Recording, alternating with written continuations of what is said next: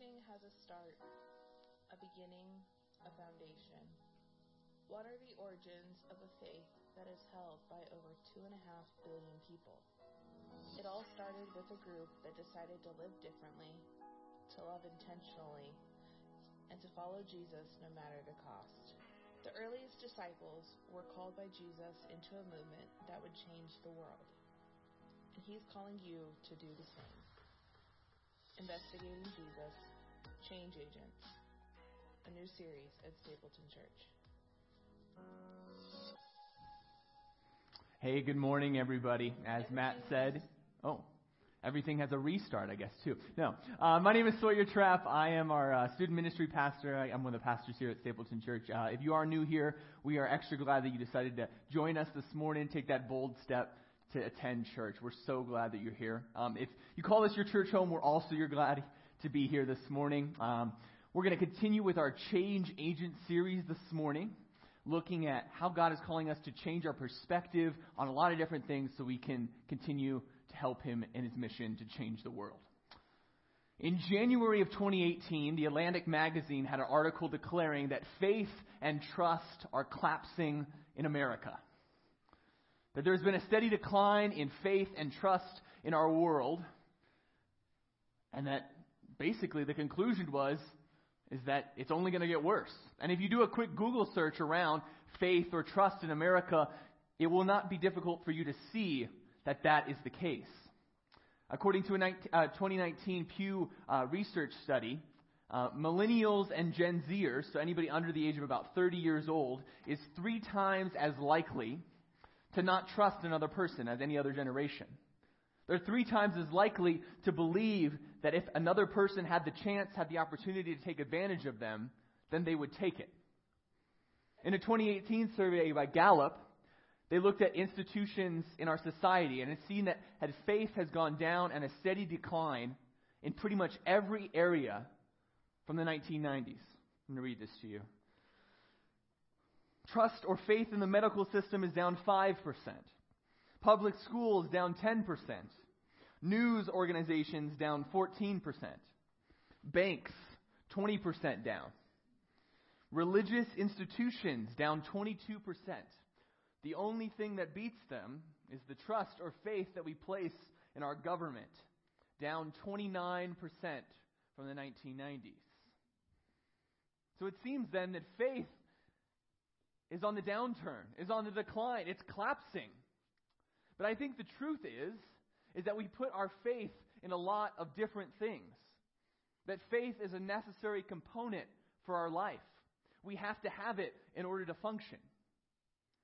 We put our faith in that extra cup of coffee in the afternoon to get us through the day and allow us to do more and more work with less and less time. We put our faith in our devices. As we stand or wait in line any more than a few seconds, we pull them out of our pockets or our purses and they cure our boredom. We put our faith in them to connect with other people. And in times of emergency, we can be contacted at the quickest moment. We put our faith in our devices. If you drove into the church this morning from north of the church, you might have taken the Central Park Bridge. And I bet none of us this morning, as we were driving or about to drive on that bridge, took a moment to evaluate whether we had enough faith or trust in that bridge before we drove across it.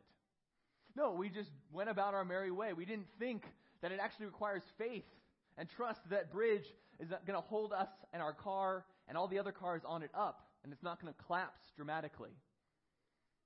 We put our faith in our job, our ability to get finances. We put our faith that the same job that we left Friday or yesterday will be the same job that we return to on our next day of work. It won't disappear. It won't be given to someone else. You see, we put our faith in many, many things. Often these are things that we don't even think about. They're second nature, that faith in them is almost required to live. It affects the way that we live, our way of living. It's incorporated into our life.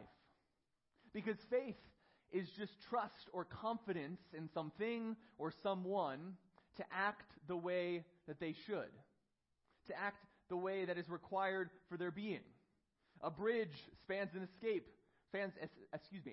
and holds up other vehicles. Our device gives us entertainment and connection.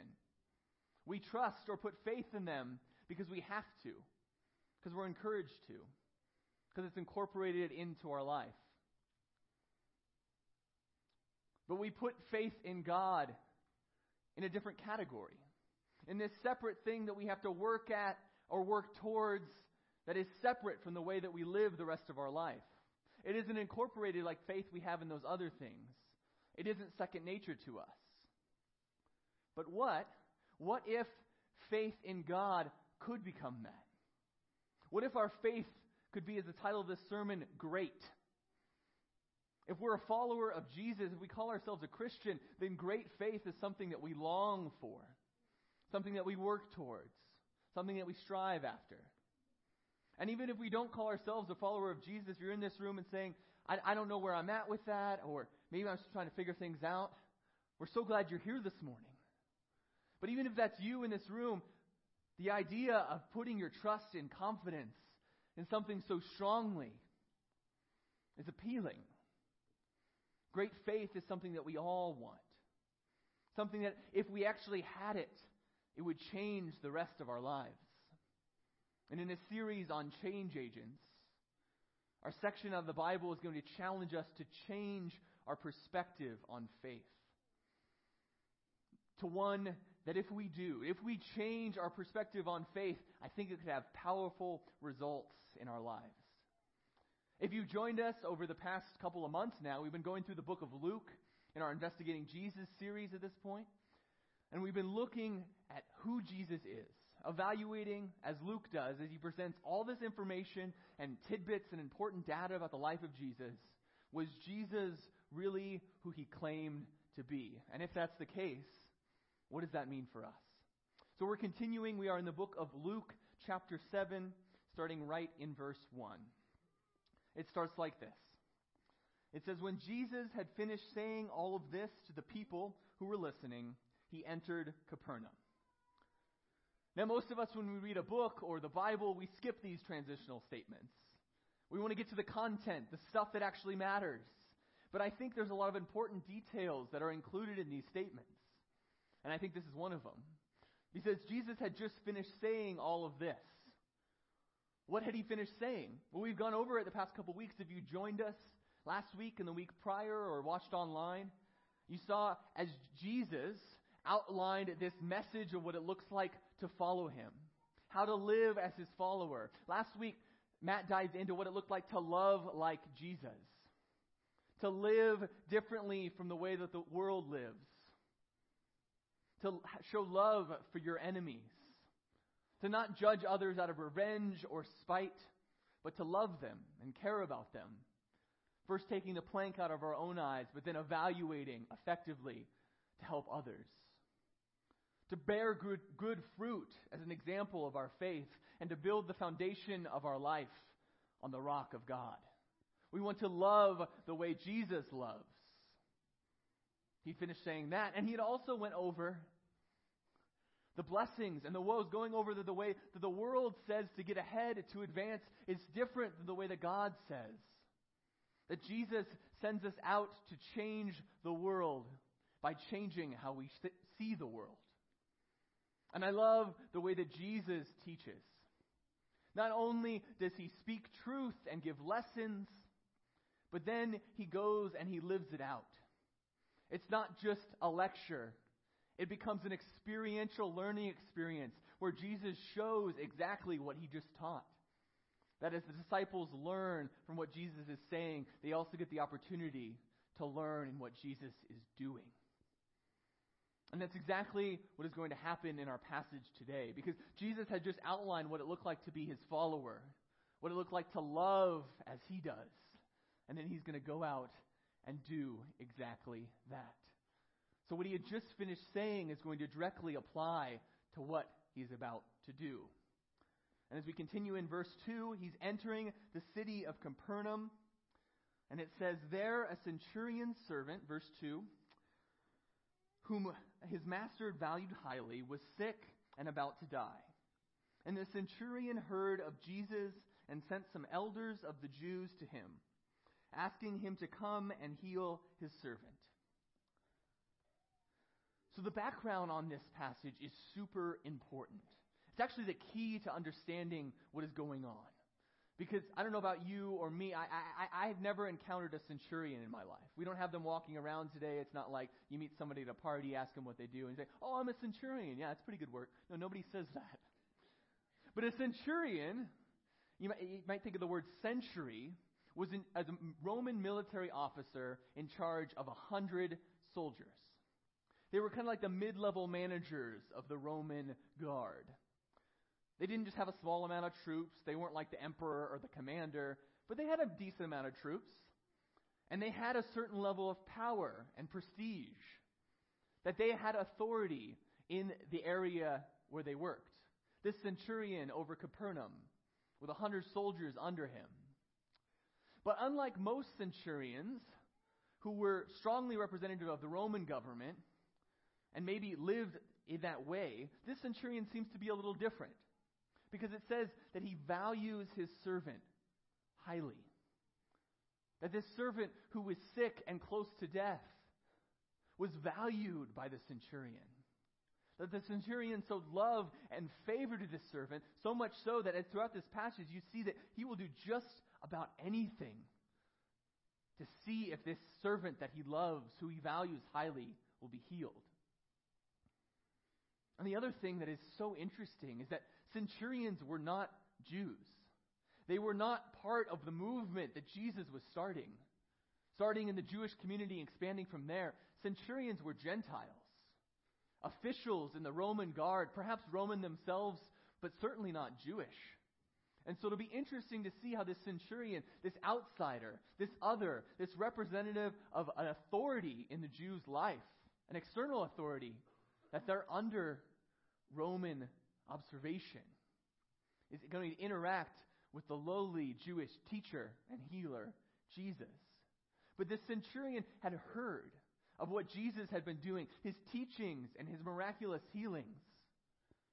And so he says, despite my background, despite who I am, my position and power, maybe I need to go to this Jesus and see if he can heal my servant. This centurion acknowledges that despite being an outsider, being a Gentile, being an authority figure in the lives of the Jews that they would have looked down on in disgust as part of this Roman occupying of their land, that even he can have access to God, that he can put his faith in God despite his background. And the same is true for us, because great faith is not about who we are. Great faith is not about who we are. It has everything to do with who God is. It's not about the power, the prestige, the positions that we hold. It's not about the things that we have. It's not about whether we're an outsider or an insider, or whether we've attended church our whole life, or whether this is our first time ever experiencing God. Great faith is not about who we are. Centurion shows us that. But many of us often think it is. That it's about our status, our prestige, our positions. That who we are somehow qualifies us to have faith in God. But as we'll see throughout this passage, that couldn't be further from the truth. But also, many of us have experienced these crises of faith. We may have someone in our own lives or ourselves that are struggling with sickness and illness that is perhaps close to death. And we're crying out to God, we're going to do whatever we can to try to bring healing in their life. Maybe you're wrestling with infertility or struggles in your marriage or questioning your ability to parent. And you're saying, God, is my faith good enough? Are you working? Are you active in my life? Perhaps you're struggling with the next step in your life. Looking at which college to go to. Whether the career path you're on is the correct one. Whether you'll ever find that person you're going to spend the rest of your life with. These are questions that we have in our life. These are questions of faith. Of whether the God that we believe in is active in our everyday life. But this passage reminds us that it's not about us, and it's all about God. That great faith is not about who we are.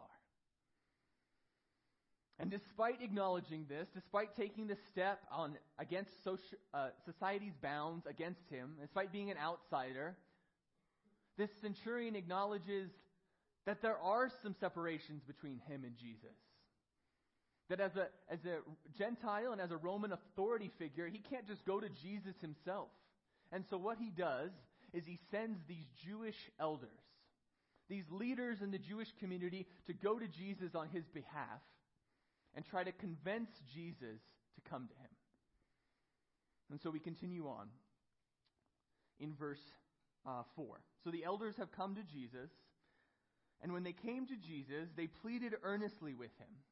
This man deserves to have you do this, deserves to have this healing of his servant, because he loves our nation and has built our synagogue. And so Jesus went with them.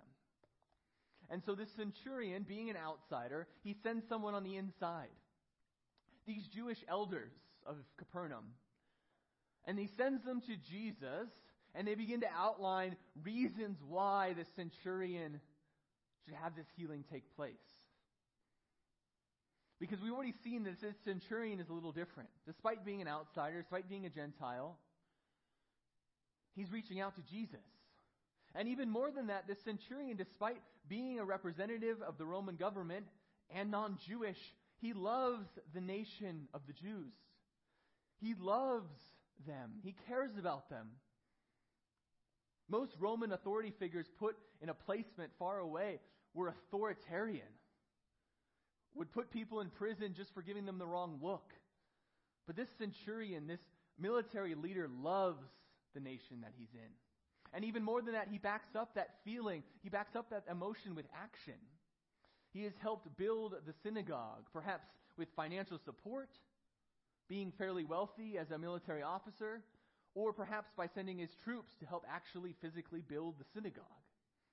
This centurion had done a lot of good things, a lot of valuable things for the Jewish community.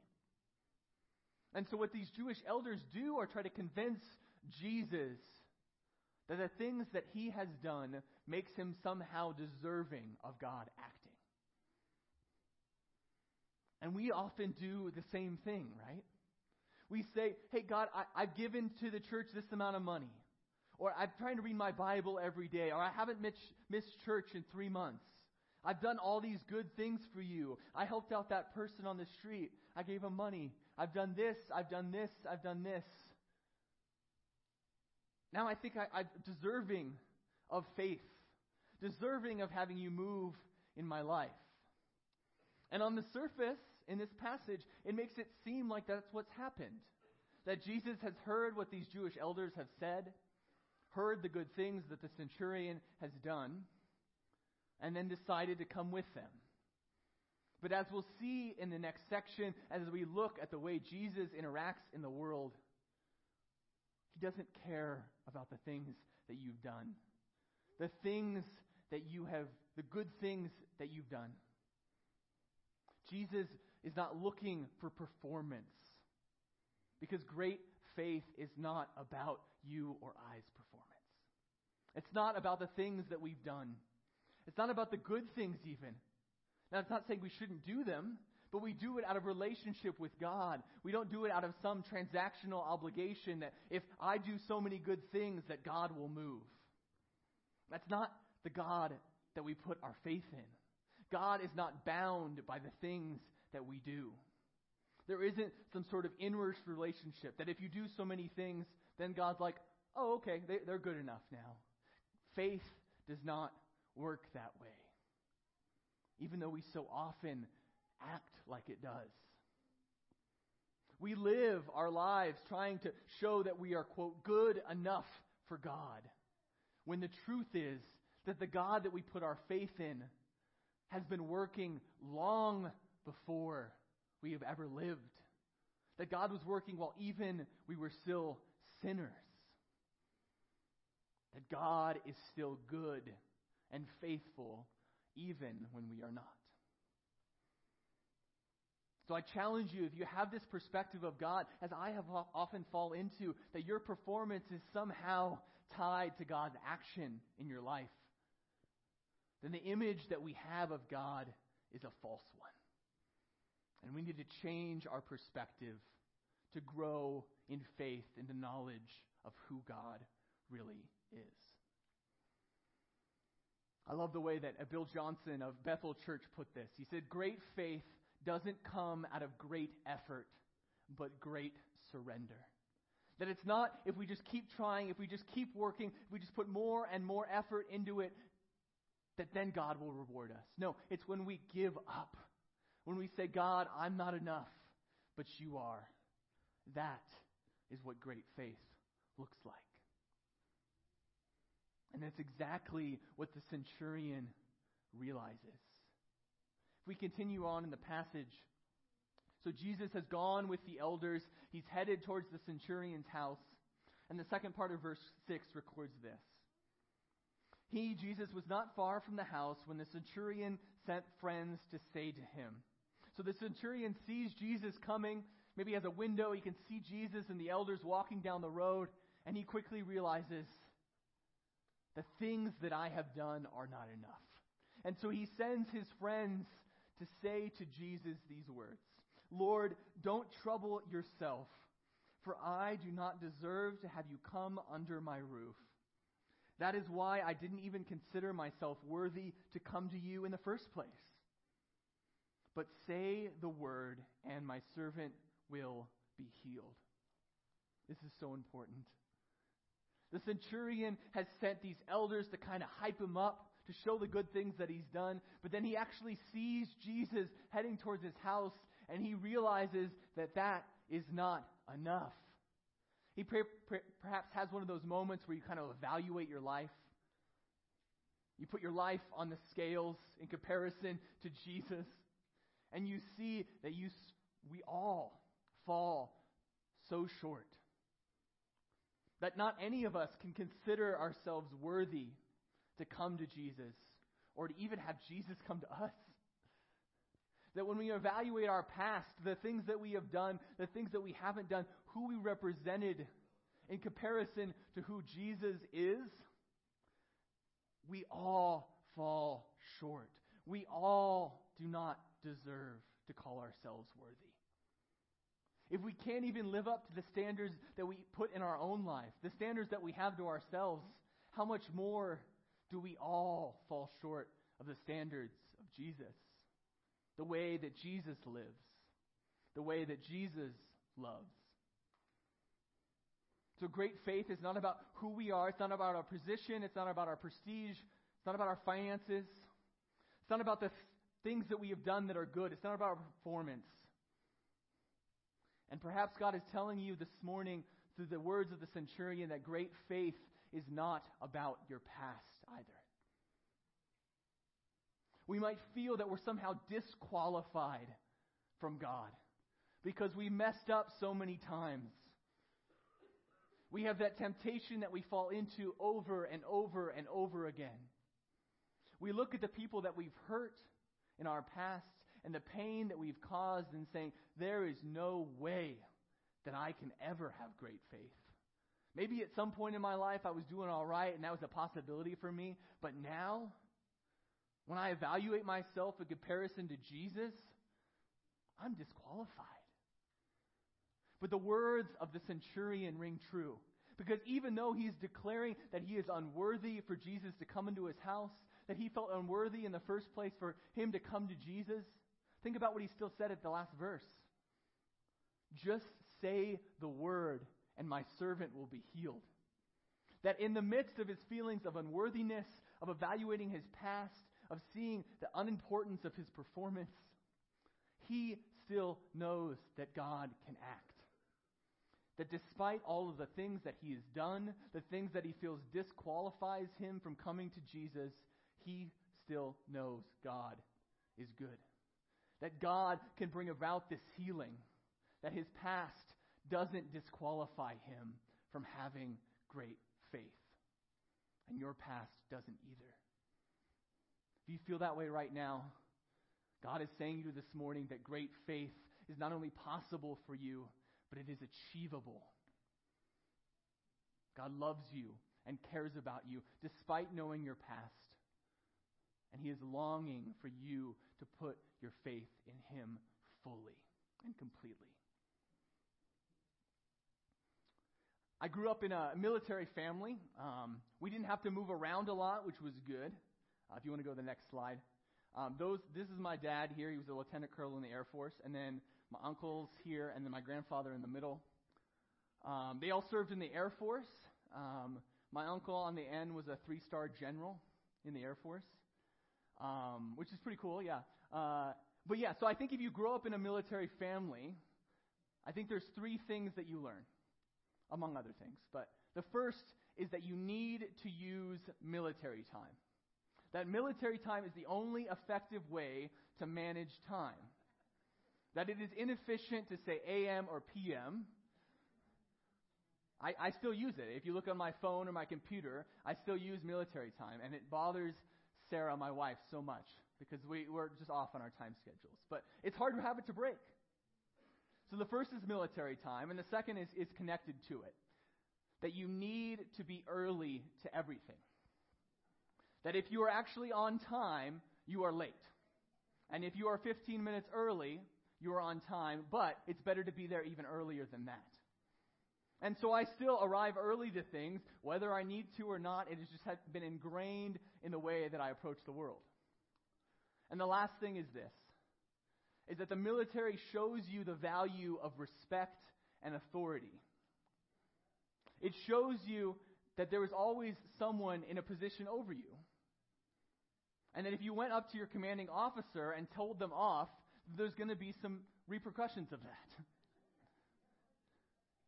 And I think actually the key to this passage flows right from that.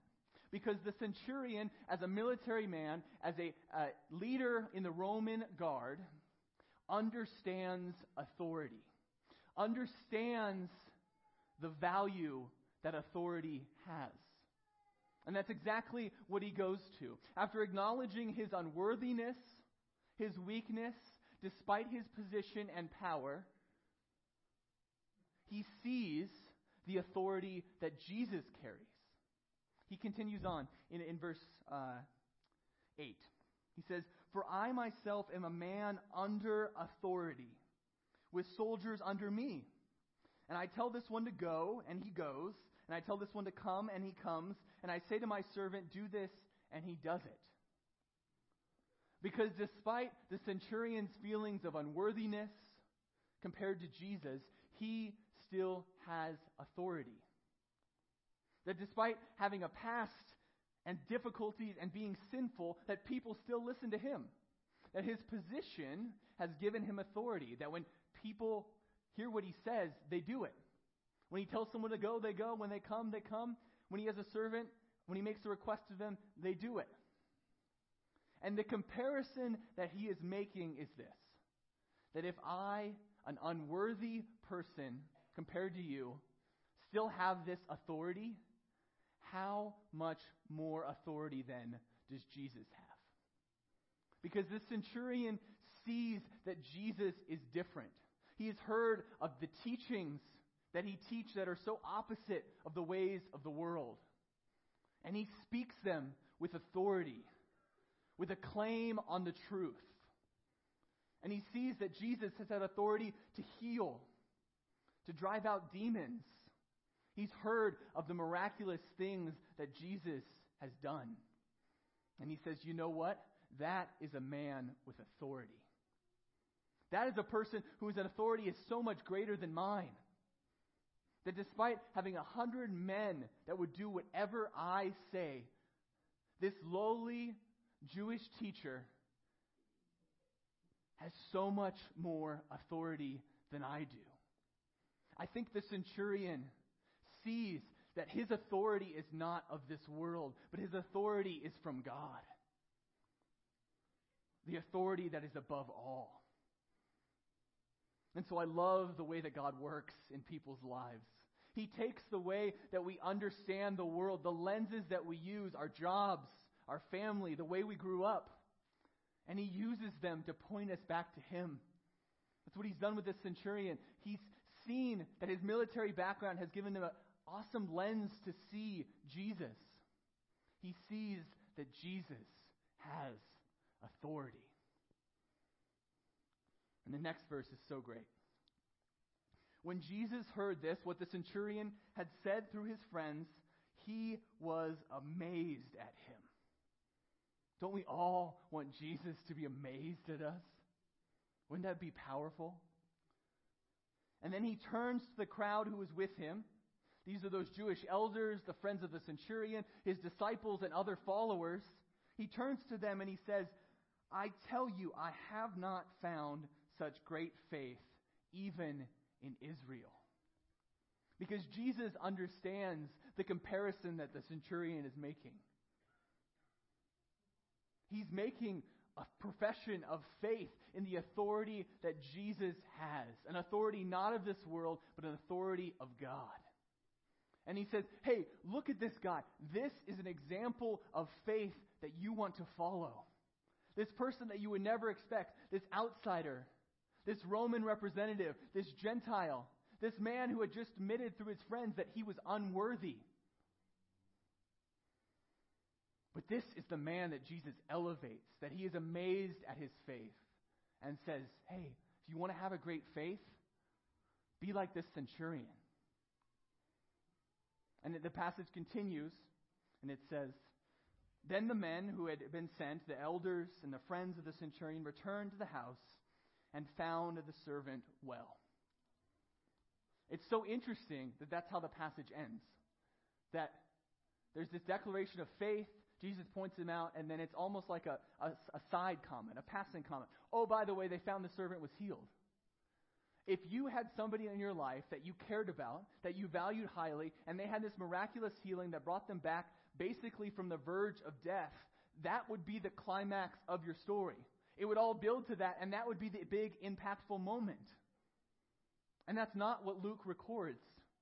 Because I think as important, as significant as this healing is, it is not actually the main focus or point of this section of the Bible.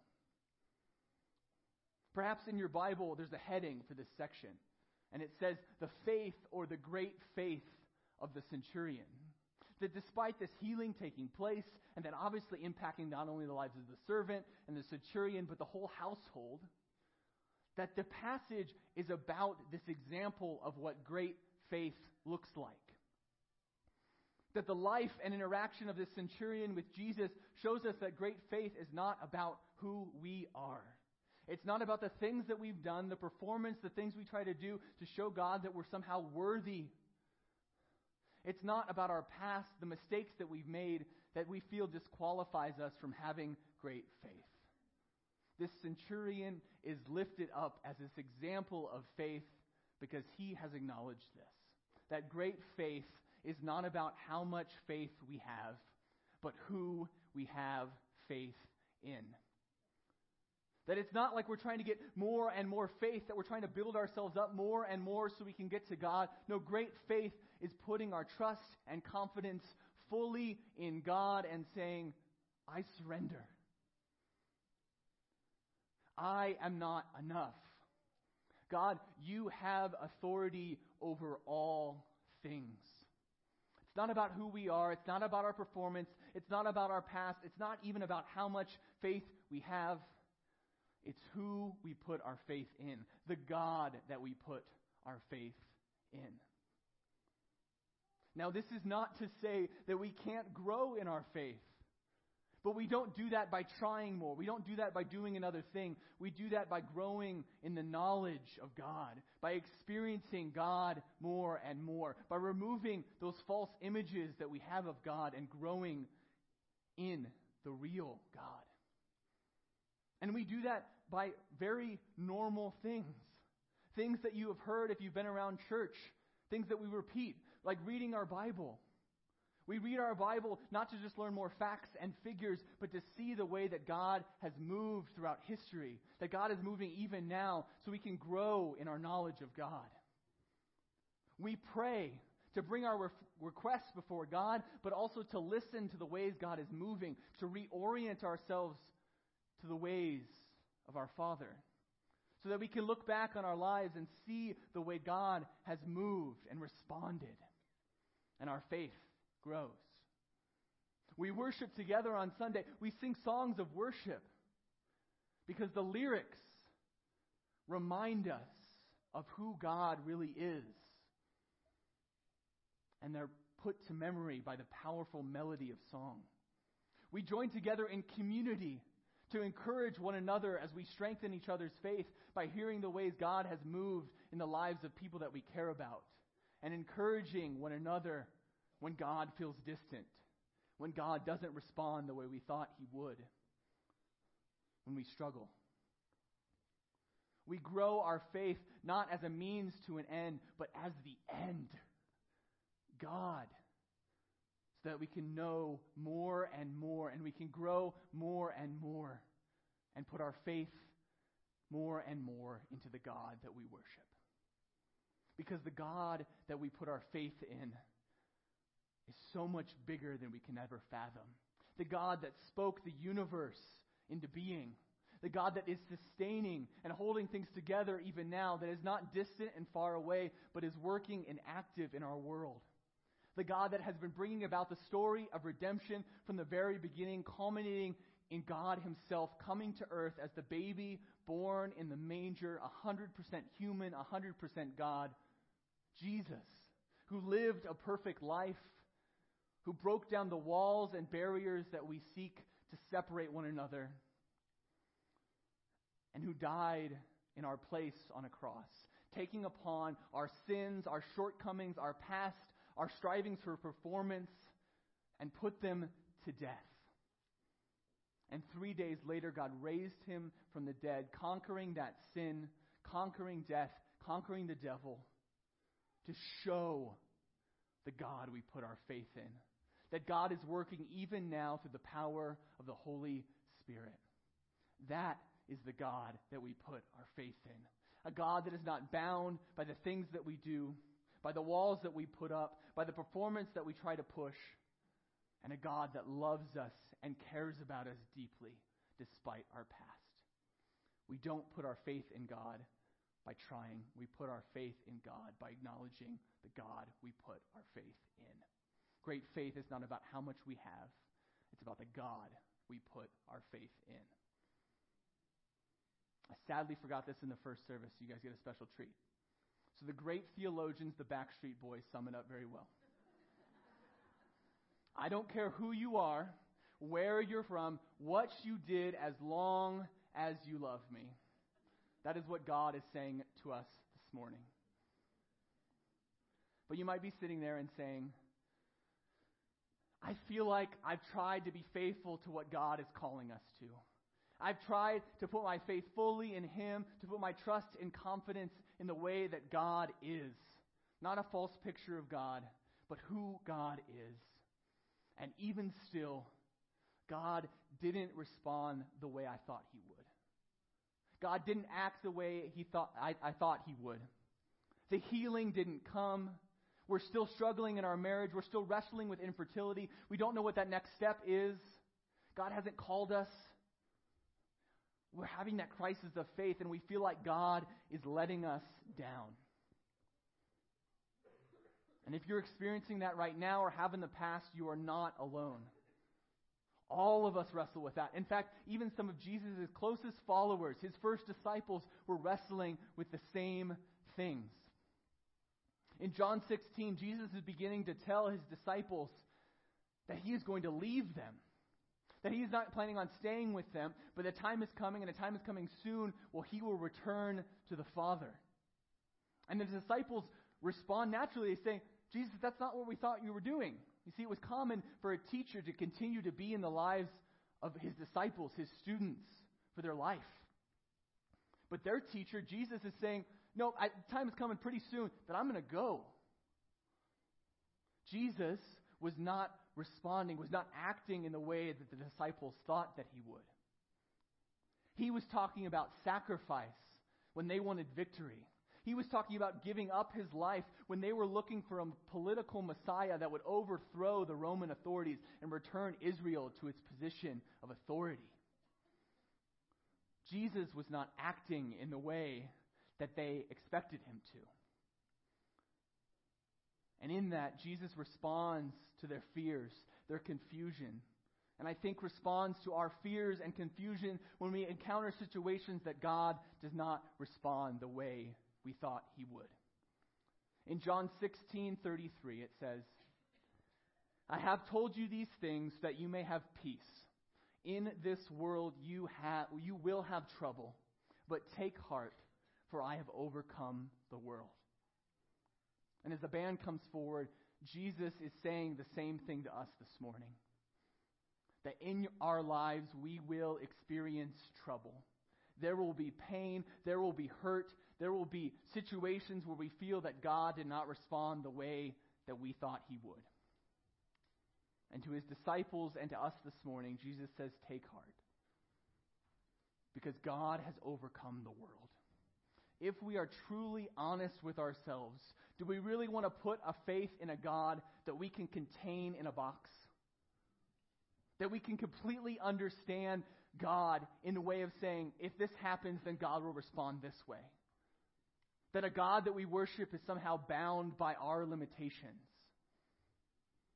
No, we want to put our faith in a God that is powerful, that can do things immeasurably more than we could even imagine.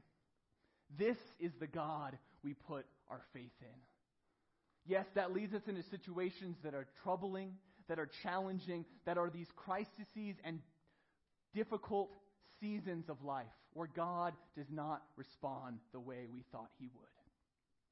But in that, we have each other. We have community. We have the ability to encourage one another. We have the ability to grow more and more into who God is, not in who we want God to be. So this morning, I say to you in the words of Jesus, take heart, for our God, the God that we put our faith in, has overcome the world.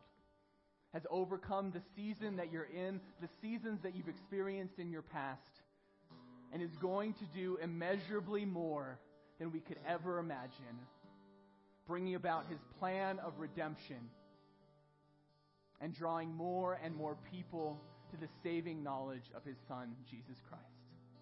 Let's pray. God, we thank you for today. We thank you that you're changing our perspective, God, that we don't have to live with a faith that is all about us, but a faith that is all about you. I pray over the followers of Jesus in this room that they will have that change in perspective, God, that they will be called powerfully into the faith in you. Not in faith in our ability, God, but in your unlimited ability. That as you change us, that you change our perspectives of faith, that we will bring about change in this world, that we will be change agents. God, and if there are anybody who's in this room who doesn't yet follow Jesus, that is hearing all about this faith and hearing about you, maybe for the first time, God, that you would work in your life, work in their life, that you would draw them with the Holy Spirit to see that faith is not about their past, it's not about the things that they've done, but it is all about you. That they would acknowledge that they have sin in their life, things that they fall short of who you are. But that you didn't leave them there, God. But you sent your Son to die in their place. And that they can have renewed relationship and salvation with you through Jesus. I pray that they accept that faith, God, and they grow into a great faith in you. God, I thank you for today. I thank you for who you are. Not who we want you to be, but for who you are. I pray that we can put our faith fully and completely in you. It's in your Son's name we pray. Amen. As we prepare our hearts to receive communion, hear God's word in 2 Corinthians 5:21. For God made him who knew no sin to be sin for us, that we might become the righteousness of God in him. Whenever we come and take part in communion, we're remembering and we're participating in and we're celebrating the gospel. Jesus, who knew no sin, willingly laid down his own life for us. And it's because of what Jesus has done. His body was broken, his blood was shed for us so that we can have salvation and full forgiveness of our sin.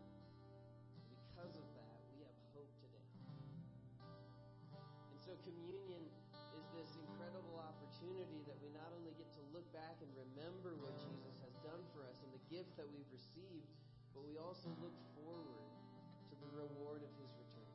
And we live now in light of those two realities. And so as these elements are passed out, I encourage you to hold on to them for a few moments so that we can take them together. And I encourage you to take these next few moments and reflect and consider your own heart and give thanks to God for what He's done for you and what He will do.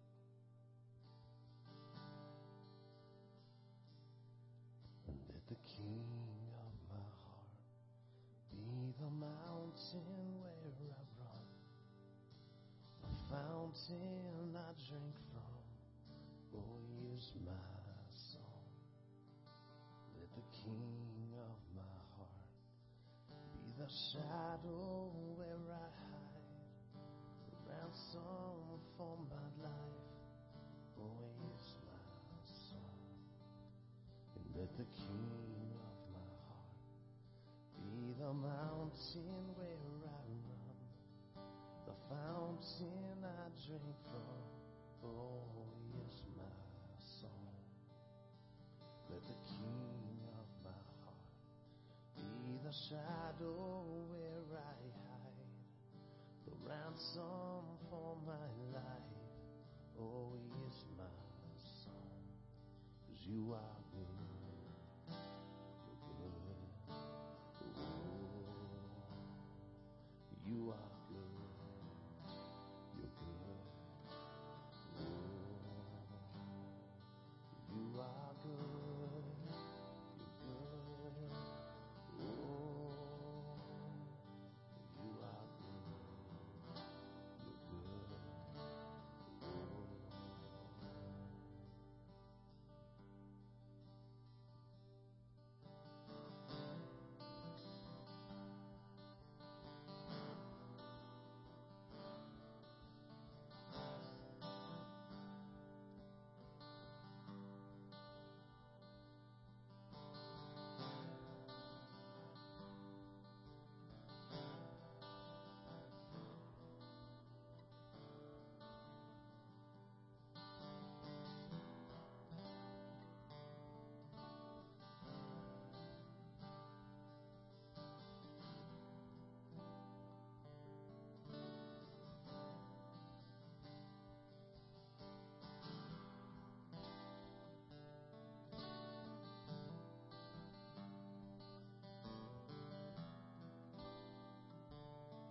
That Jesus was betrayed, He took the bread, and after giving thanks, He broke it.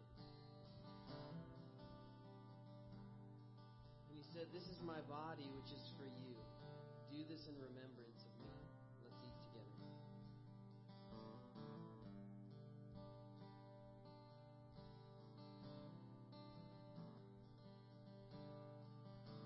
And in the same way, after supper, He took the cup. And He said, "This cup is the new covenant in my blood. Do this as often as you drink it in remembrance of me." Let's drink together.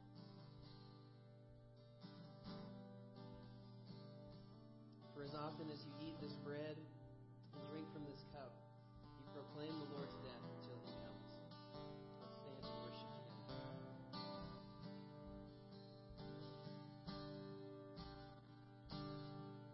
Let the King